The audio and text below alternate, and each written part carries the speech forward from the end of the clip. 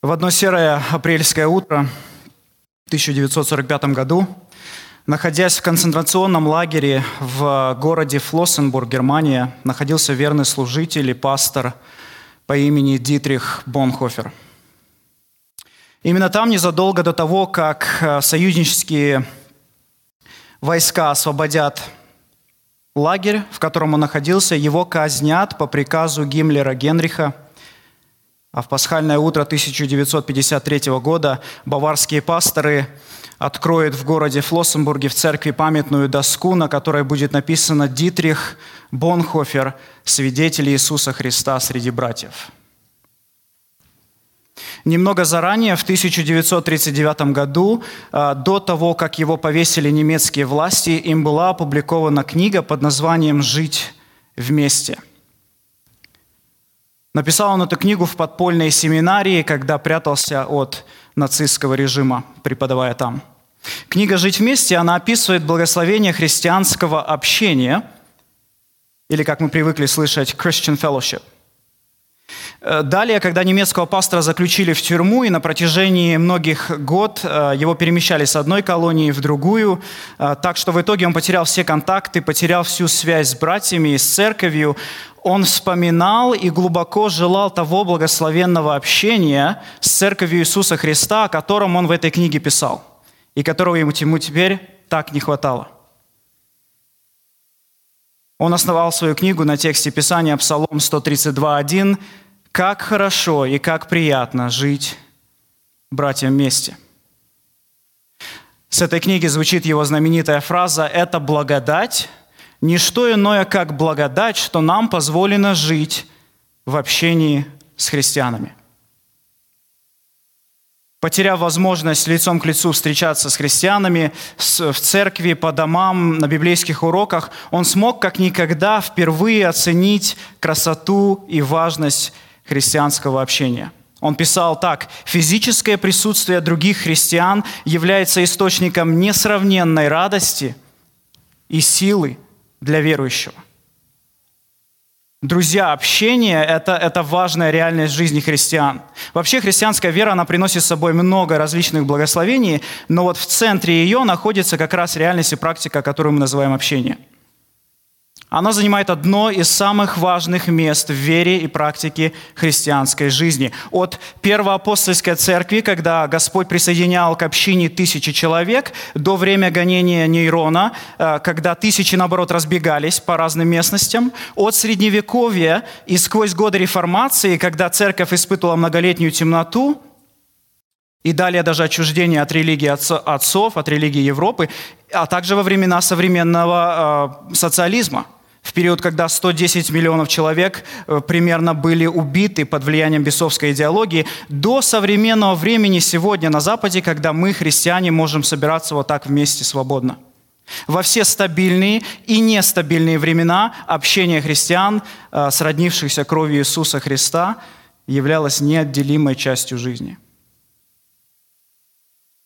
И знаете, Писание говорит, что даже в будущем, когда земля и все дела на ней сгорят, общение христиан останется вечной реальностью. Итак, для начала я хочу, чтобы мы с вами посмотрели на определение общения. Что такое общение? Откройте, пожалуйста, со мной книгу «Деяния апостолов», 2 главу, 42 стих. Я буду читать с нового перевода, поэтому, если вам удобно, вы можете просто смотреть на слайд. Определение общения. «Они твердо держались учения апостолов, всегда пребывая в общении, в преломлении хлеба и в молитвах». После свидетельства Дня Пятидесятницы и пророческой проповеди апостола Петра Лука повествует об огромном обращении людей к Богу. И на стих выше, в 41 стихе, мы читаем: «Тех, кто принял его проповедь, крестились. В тот день присоединилось около 3000 человек».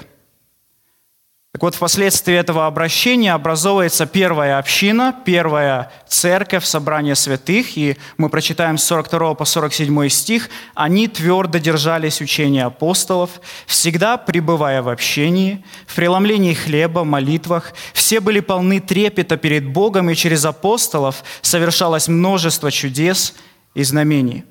Все верующие были вместе, и у всех у них было общее, все у них было общее. Они продавали свои владения и имущество и раздавали всем в зависимости от нужды каждого.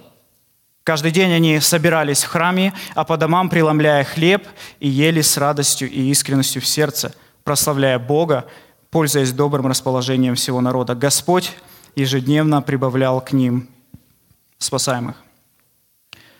Нам показан пример щедрой и растущей церкви. Дух Святой не зря оставляет нам этот пример. Он оставляет его, чтобы у нас с вами был ориентир, чтобы мы могли двигаться в правильном направлении и достигать правильную цель в христианском общении, в христианской церкви. В этом отрывке, я для вас подчеркнул, не раз перекликается идея общности. Пребывали вместе, они пребывали в общении, они были вместе, у них все было общее, они собирались в храме и по домам, и они преломляли хлеб и молились. Так вот, чтобы иметь такую общность, недостаточно быть просто друзьями или сорабочими, или даже единомышленниками. И недостаточно, естественно, просто общения за столом под гитару. Есть что-то большее, что соединяет совершенно разных людей с разными вкусами, с разным менталитетом, разной культурой, с разным опытом жизни, возрастной категорией, соединяет их вот в такую тесную койнонию, в такое тесное общение. Чтобы понять важность христианского общения, друзья, мы должны сначала понять, что такое христианское общение, чем оно не является. Так вот, в Новом Завете греческое слово, переведенное как «общение», да, оно означает, по сути, что вы в чем-то участвуете или делитесь с кем-то. Само слово «койнония», «общение», его можно перевести как обязательство, общение, приобщение, взаимная связь или даже облигация, obligation. Вайсман в своем словаре дает такой перевод этому слову: койнония – сообщество, соучастие, связь, соотношение, помощь и даже, может быть, денежный сбор. Но нас интересует слово «общение» в библейском контексте. И вот общение в библейском контексте имеет несколько главных значений, которые помогут вам понять суть христианского общения. Я перечислил их для вас здесь. Это взаимоотношения, то есть духовные семейные отношения верующих, как членов Божьей семьи. Это соучастие, это помощь нужда, как мы прочитали Деяния 2:45. Они не нуждались, потому что помогали друг другу. Это общение лицом к лицу, и Первоапостольская церковь, она оставляет нам ясный пример того, как ежедневно они собирались. Либо это было в храме, либо по домам, но они часто соприкасались друг с другом лицом к лицу. И это жертва. Иоанн писал нам так: «Любовь познали мы в том, что Он положил за нас душу свою, и мы должны полагать душу свою за братьев». 1 Иоанна 3,16. Давайте вместе посмотрим на некоторые места из Писания, где встречается слово «общение». Первое. 1 Коринфянам 10:16. «Разве чаша благословения, которую мы благословляем, не приобщает нас к телу Христа? И разве хлеб, который мы преломляем, не приобщает нас к телу Христа?»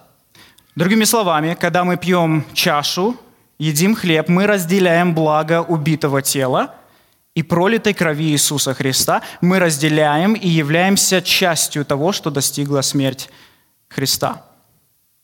2 Коринфянам 8:4. «Они сами обратились к нам и настойчиво просили, как о великой благодати, позволения помочь святым».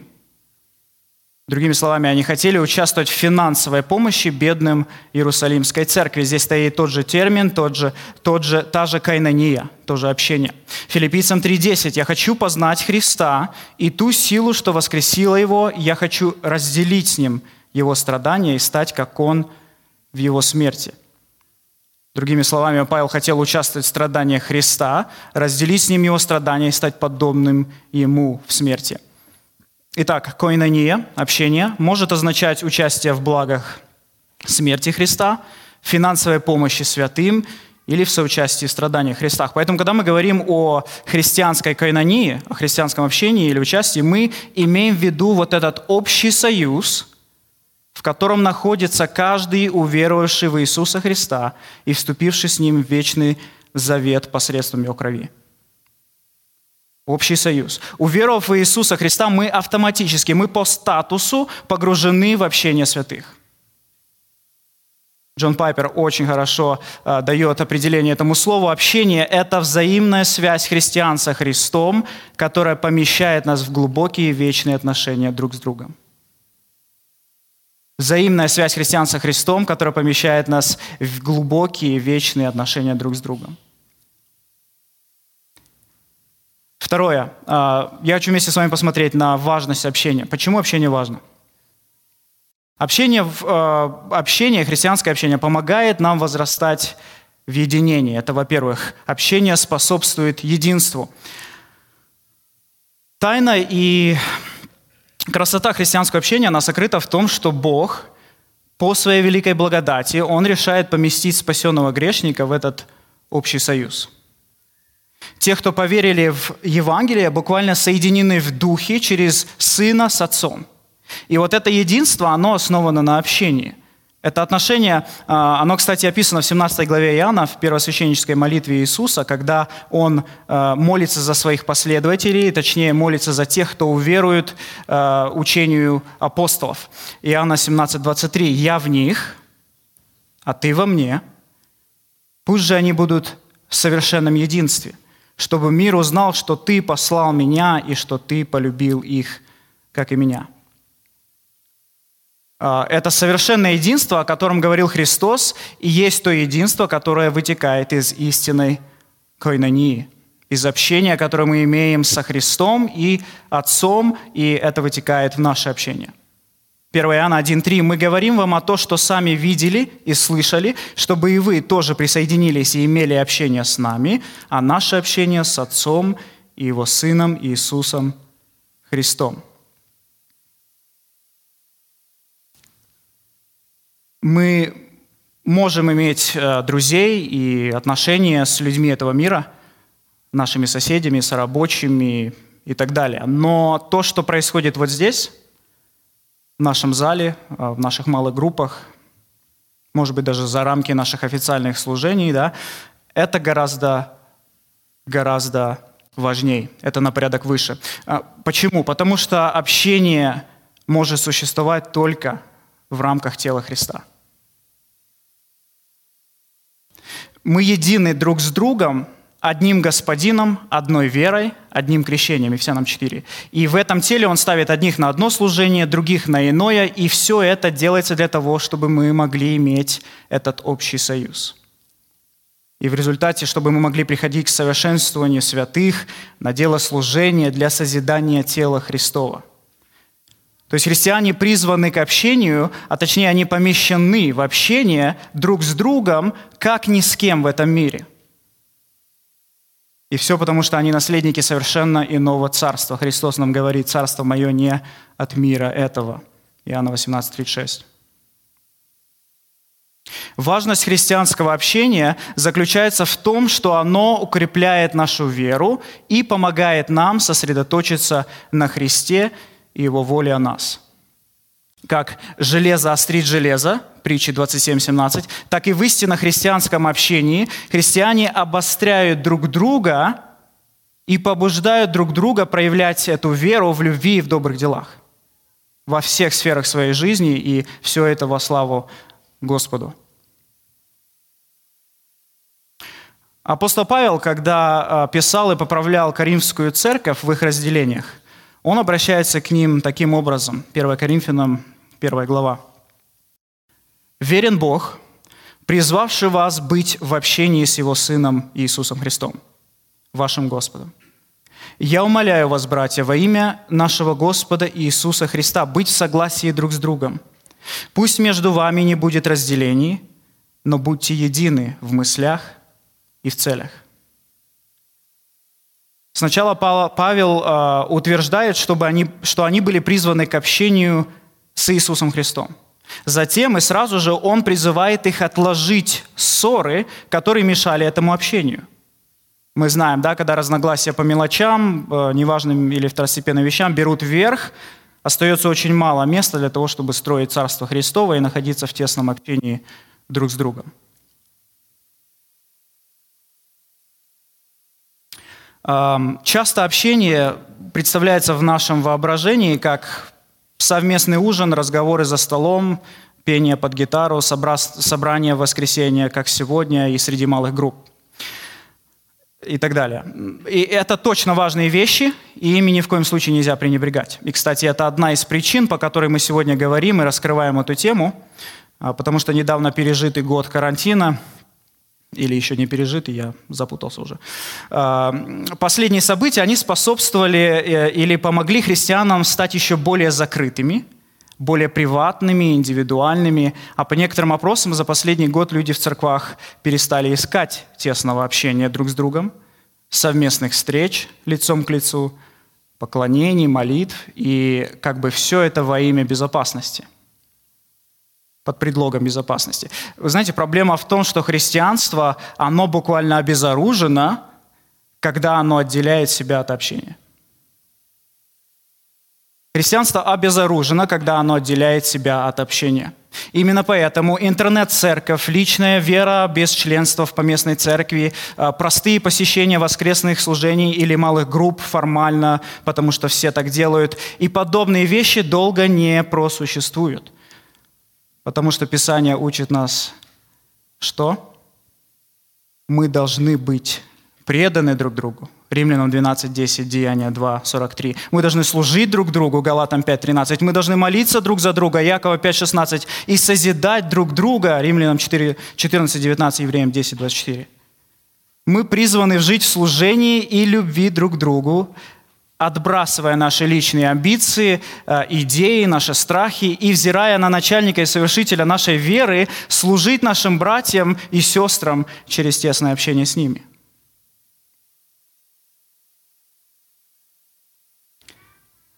Всем нам знакомый текст, который мы обычно учим с нашими детками, Филиппийцам 2 глава, с 1 по 3, 4 стих. «Будьте едины в ваших мыслях, имейте одну и ту же любовь, проявляйте единодушие, будьте единомышленниками, не делайте ничего из эгоистичных или же из тщеславных побуждений. Будьте скромны и считайте других выше себя». Христианское общение – это буквально общая жизнь, это общая цель, это близкие отношения. По сути, это когда верующие отбрасывают себя, свои разногласия и работают над тем, что действительно важно, над возрастанием во Христе, что ведет, кстати, к единству, и над трудом в Царстве Господнем. Как мы уже упомянули, несколько мест Писания, в Библии часто говорится о том, как верующие должны относиться друг к другу. Даже фраза «друг друга» встречается в Новом Завете примерно 100 раз.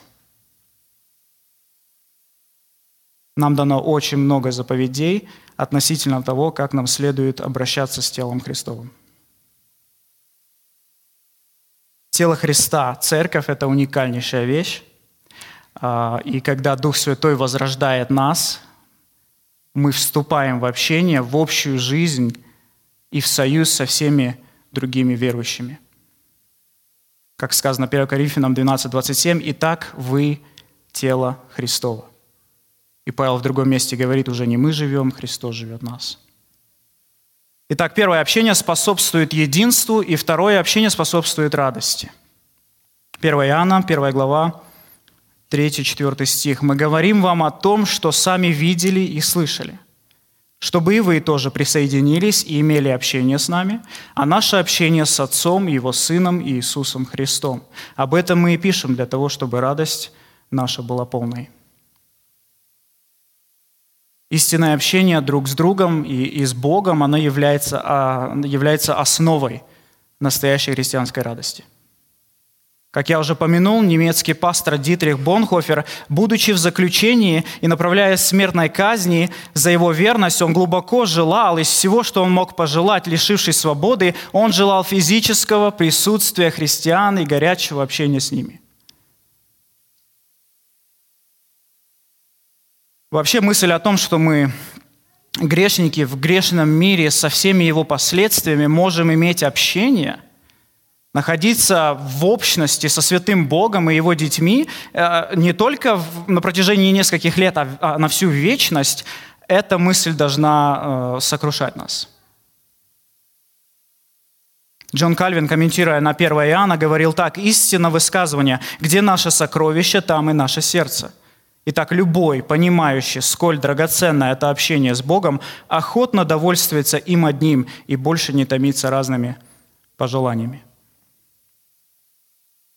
Наше общение с Богом отображается в нашем общении друг с другом.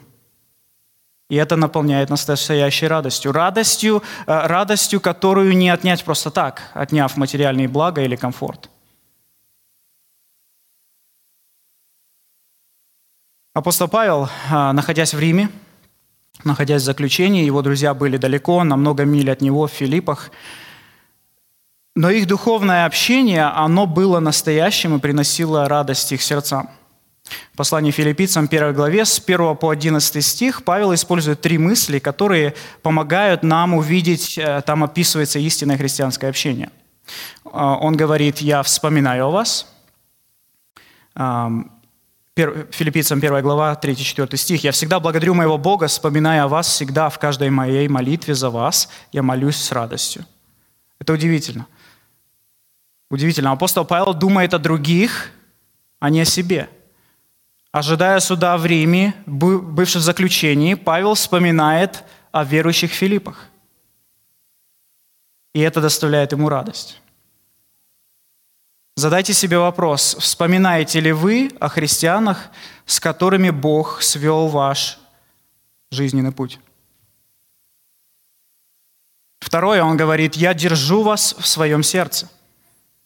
Филиппийцам 1:7. «Я имею вас в сердце и в узах моих». Здесь апостол Павел еще немножко глубже показывает свою общность с ними. Они не просто у него на уме, он не просто вспоминает о них, он держит этих христиан в своем сердце. Искреннюю любовь к ним у Павла просто невозможно было ее скрыть. Он доказывал эту любовь на практике. Он страдал за них. Его тюремное заключение было доказательством его любви к ним. Он там, если читать дальше, он заключение свое считал как возможность защитить Евангелие и помочь его братьям повсюду. Помните, мы говорили, одно из библейских пониманий койнонии, общения – это жертва ради ближнего. Так апостол Павел жил этим пониманием, подражая Иисусу Христу. И в-третьих, он говорит: «Я молюсь о вас». Филиппийцам 1:3, 1:9. «Вспоминаю о вас в каждой моей молитве, и я молюсь о том». О чем молился апостол Павел, молясь о филиппийцах? Он молился, чтобы они могли испытать возрастающую любовь. Он также молился, чтобы у них было зрелое христианское служение. Он молился, чтобы они были наполнены и были плодородны. Он также молился о том, чтобы у них был зрелый христианский характер, чистый и непреткновенный. И далее в 3 главе он призывает их радоваться в Господе. Так, молясь о христианах, он достигал 2 цели. Он находился с ними в общении, искренне заботясь о их духовном состоянии, о их духовной жизни. И он также достигал настоящей радости, ходатайствуя за них перед Богом и наблюдая за плодами в их служении, в их жизни. Дорогие, это то, к чему призывает нас Христос. Он объединяет нас и помещает нас в общение. Он дает нам одно призвание – нести Евангелие людям посредством ученичества. И Он помогает нам через служение друг другу сохранить это общение между собой и испытывать настоящую длительную радость. Итак, важность христианского общения состоит в том, что оно способствует или помогает укрепляться в вере, также приносит настоящую радость. Задайте себе пару вопросов. Как эта истина меняет ваш образ жизни? Слова, которые вы говорите, размышления вашего сердца, а также ваше отношение к христианам, которых Бог поместил на вашем жизненном пути. Может быть, что нам нужно изменить, чтобы в нашей жизни было больше гармонии с братьями и сестрами? И в-третьих, молитесь и просите Бога, чтобы Он помог вам избавиться от всего, что мешает вашему общению с другими людьми и со Христом.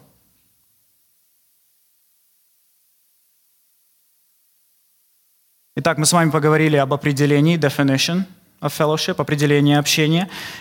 И словами Пайпера, общение — это взаимная связь христиан со Христом, которая помещает нас в глубокие вечные отношения друг с другом. Это включает в себя взаимоотношения, духовные, семейные отношения верующих людей, как членов Божьей семьи, одного тела.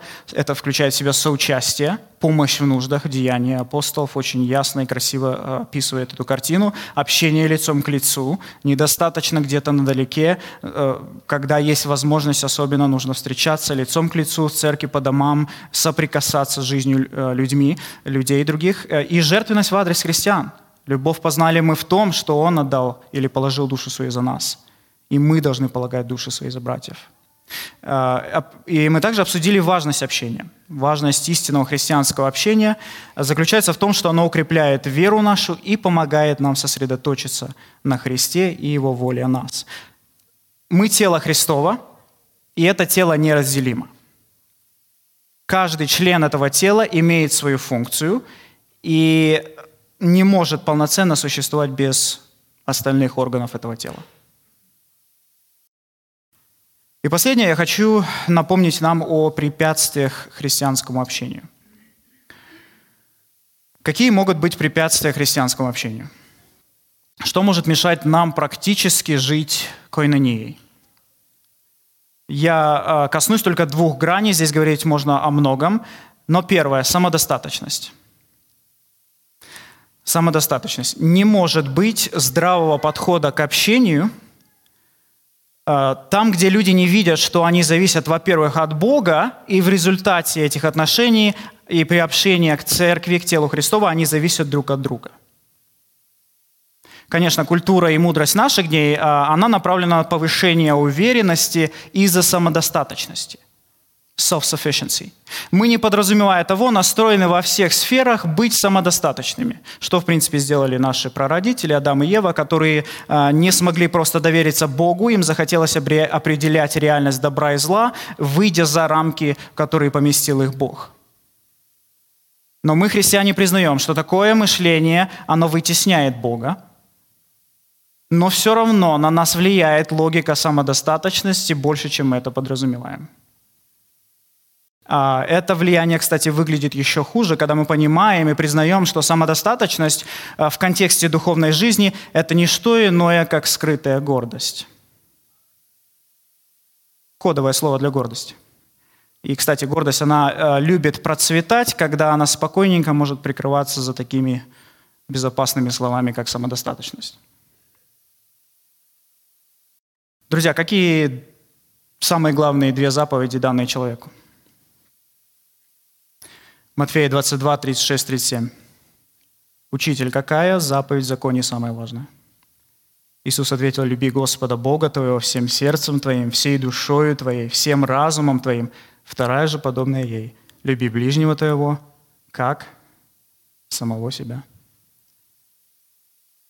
Так вот, чтобы любить ближнего как самого себя, совершенно недостаточно поздороваться с ним после сегодняшнего воскресного служения или издалека кивнуть головой, а основное время жизни проводить в своем маленьком, искусственном, созданном миру. Христианская община существует для великого поручения Христа, идя делать учеников.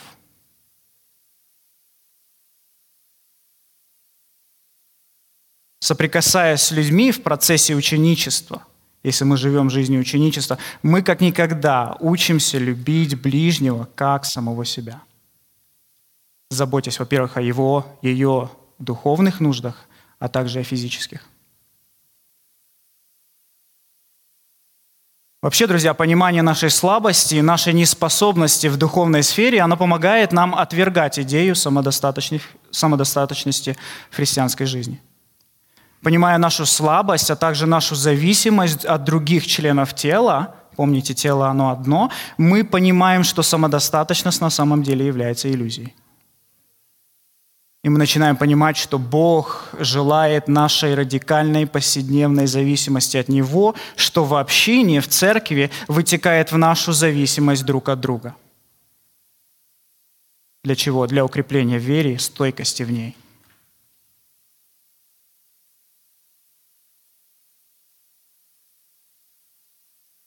Я думаю, вы слышали в прошлом году печальную новость Рави Закарайас, который много лет был апологетом, знаменитым на весь мир.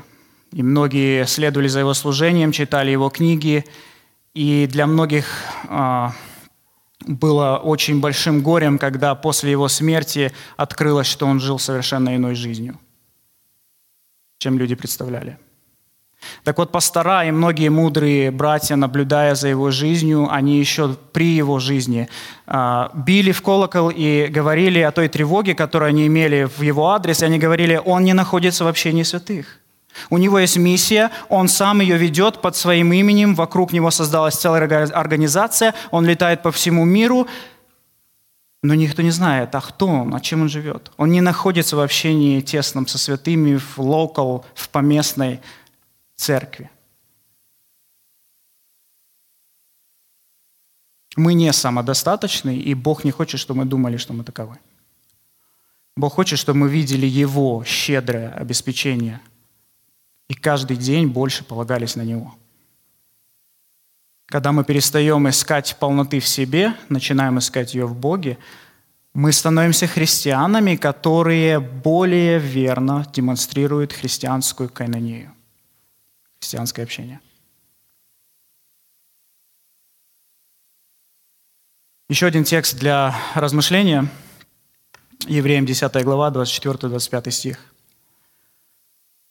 «Будем с вниманием относиться друг к другу, побуждая друг друга к любви и добрым делам. Не будем оставлять собраний наших, как это вошло у некоторых в привычку. Будем ободрять друг друга, особенно видя, что день Господа уже приблизился или приближается».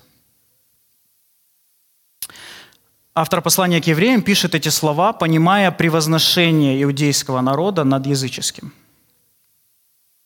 Я думаю, всем нам известно, насколько сильно было их превозношение, ведь они имели обетование, они были потомками Авраама, они хвалились заветом с Господом, в храме у них было особое разделение, иудеи, язычники, разный доступ к Богу.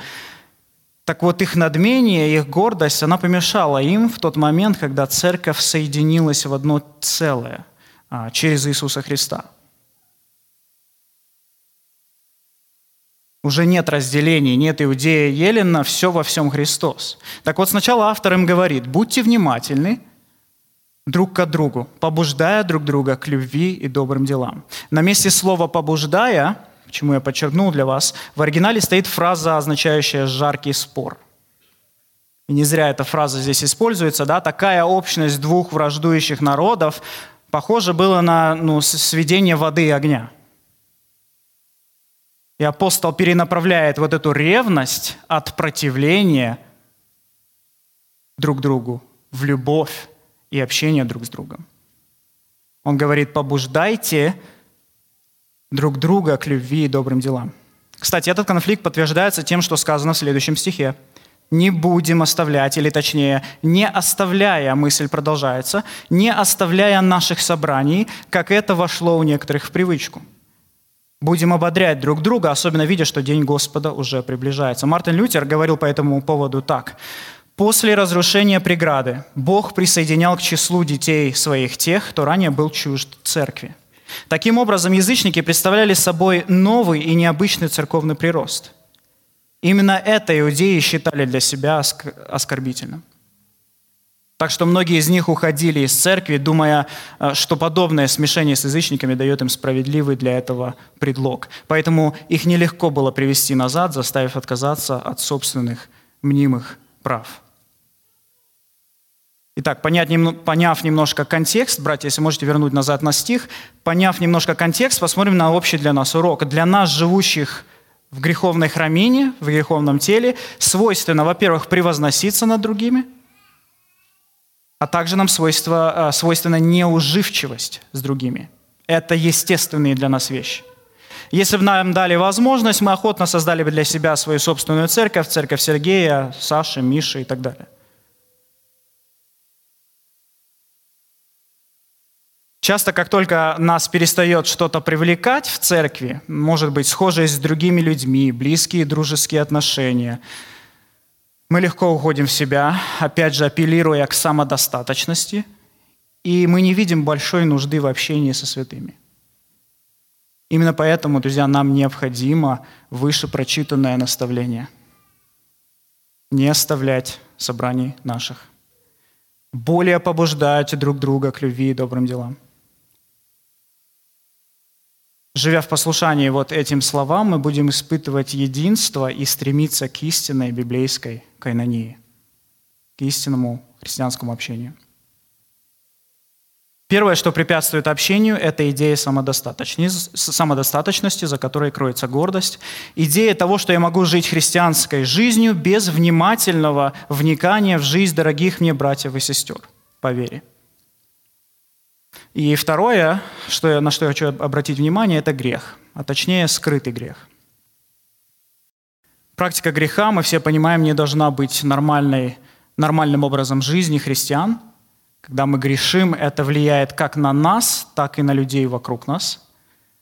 Грех, как мы знаем из Писаний, отделил нас от Бога, от общения с Богом еще в Эдемском саду. И живя в греховном теле, сегодня, будучи христианами, мы все-таки испытываем еще борьбу с грехом и тяжесть греха. Если вы являетесь христианином хотя бы несколько лет, вы наверняка заметили, что когда мы согрешаем, наша естественная реакция – прятаться. Стыдиться и прятаться. Так сделали наши прародители, и этот навык, он не обошел нас стороной. Так вот, в христианской общности мы замечаем то же самое явление. Человек, находящийся в грехе, не спешит в общении со святыми. Его чаще нужно уговаривать или напоминать ему о его великой привилегии находиться в тесном общении с другими верующими. Грех прерывает общение. Он калечит общение, он прерывает любовь и заменяет ее на враждебность, на горечь, на недовольство. Грех и является тем самым большим препятствием к христианскому общению. Он подобен шторке на окне, которая закрывает его от солнца. Солнце все еще есть, но занавес отделяет тебя от солнца. Любой неисповеданный грех в жизни верующего человека может вызвать чувство отделения от Бога. Нет, Бог не оставляет вас, но тепло общения для вас в тот момент становится чуждым, далеким. Мы не теряем спасения, потому что Иисус полностью оплатил наш долг на кресте, но мы можем потерять любовь, радость и мир Святого Духа, если мы находимся в состоянии нераскаянного упорства. Покаяние же приподнимает занавес и восстанавливает отношения, которые у нас когда-то были. 1 Иоанна 1,9. «Если же мы признаем наши грехи, то Он простит их нам и очистит нас от всякой неправедности, потому что Он верен и справедлив». Друзья, Иисус Христос пролил свою кровь преднамеренно, навсегда преодолев разделение между Богом и человеком. Ибо так возлюбил Бог мир, что отдал Сына Своего Единородного, дабы всякий верующий в Него не погиб, но имел жизнь вечную. Бог принял совершенную жертву как оплату за наш с вами долг, который мы сами никогда не смогли бы оплатить. Веруя в Иисуса Христа как в личного Спасителя и Господа, мы погружаемся в Него и являемся новым творением, которое уже не будет испытывать вечную пропасть и разделение с Богом.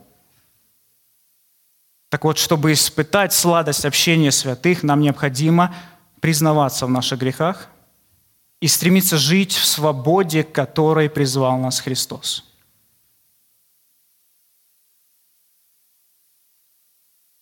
Итак, поняв значение библейского общения, посмотрев на важность общения и опасности, отталкивающие от истинного общения, я хочу в конце просто призвать вас побуждать друг друга не пренебрегать христианской койнонией, не пренебрегать христианским общением. Цель всей христианской жизни состоит в том, чтобы помочь нам прославить Бога. Когда мы испытываем глубокую радость от вот этих близких отношений с Ним и потом близких отношений друг с другом. И вот по мере того, как мы будем возрастать в послушании двум великим заповедям, возлюби Бога и ближнего, как самого себя, мы будем, по мере возрастания здесь, мы будем возрастать в великой любви, длительной любви и радости не только в этой жизни, но во всю вечность. Нам необходимо это увещевание для того, чтобы мы могли расти в этой любви друг к другу. нежели к разделению.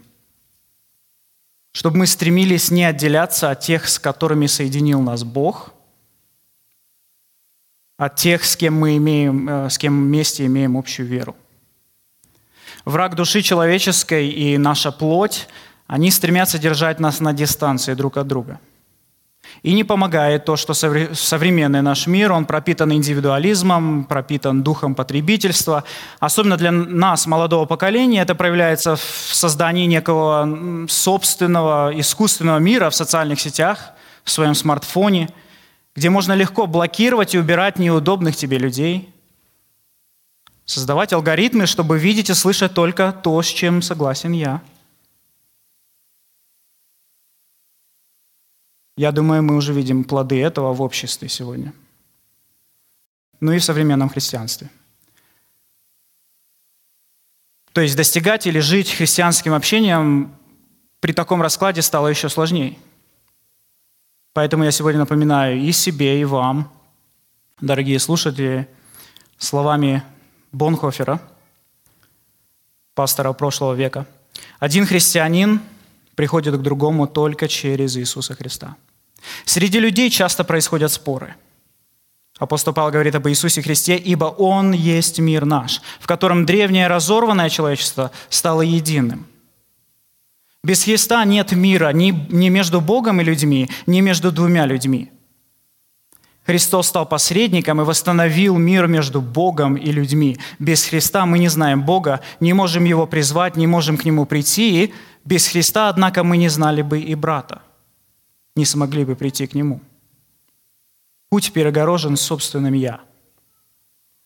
Но Христос освободил путь к Богу и брату. И теперь христиане могут жить в мире друг с другом, могут любить друг друга, могут служить друг другу, могут стать едиными. Но отныне они могут делать это только через Иисуса Христа. Только в Нем мы едины, только через Него мы можем быть связаны друг с другом, и в вечности Иисус Христос остается единственным посредником. Поэтому, друзья, нам всем более чем необходимо это увещевание.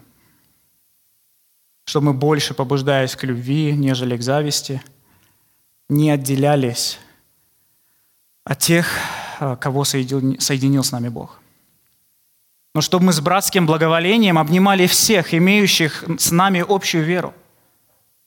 Действительно, нам тем усерднее нужно стремиться к единству, чем яростней дьявол и наша плоть пытаются оторвать или увести нас от общения с церковью.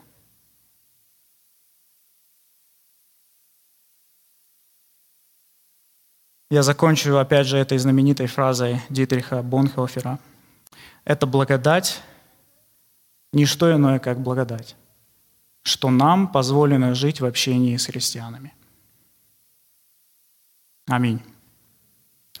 Мы сейчас будем поклоняться вместе знаменитым в нашей церкви пением «Мы семья, мы одна семья». Пусть это поможет закрепить эту мысль в вашем сердце.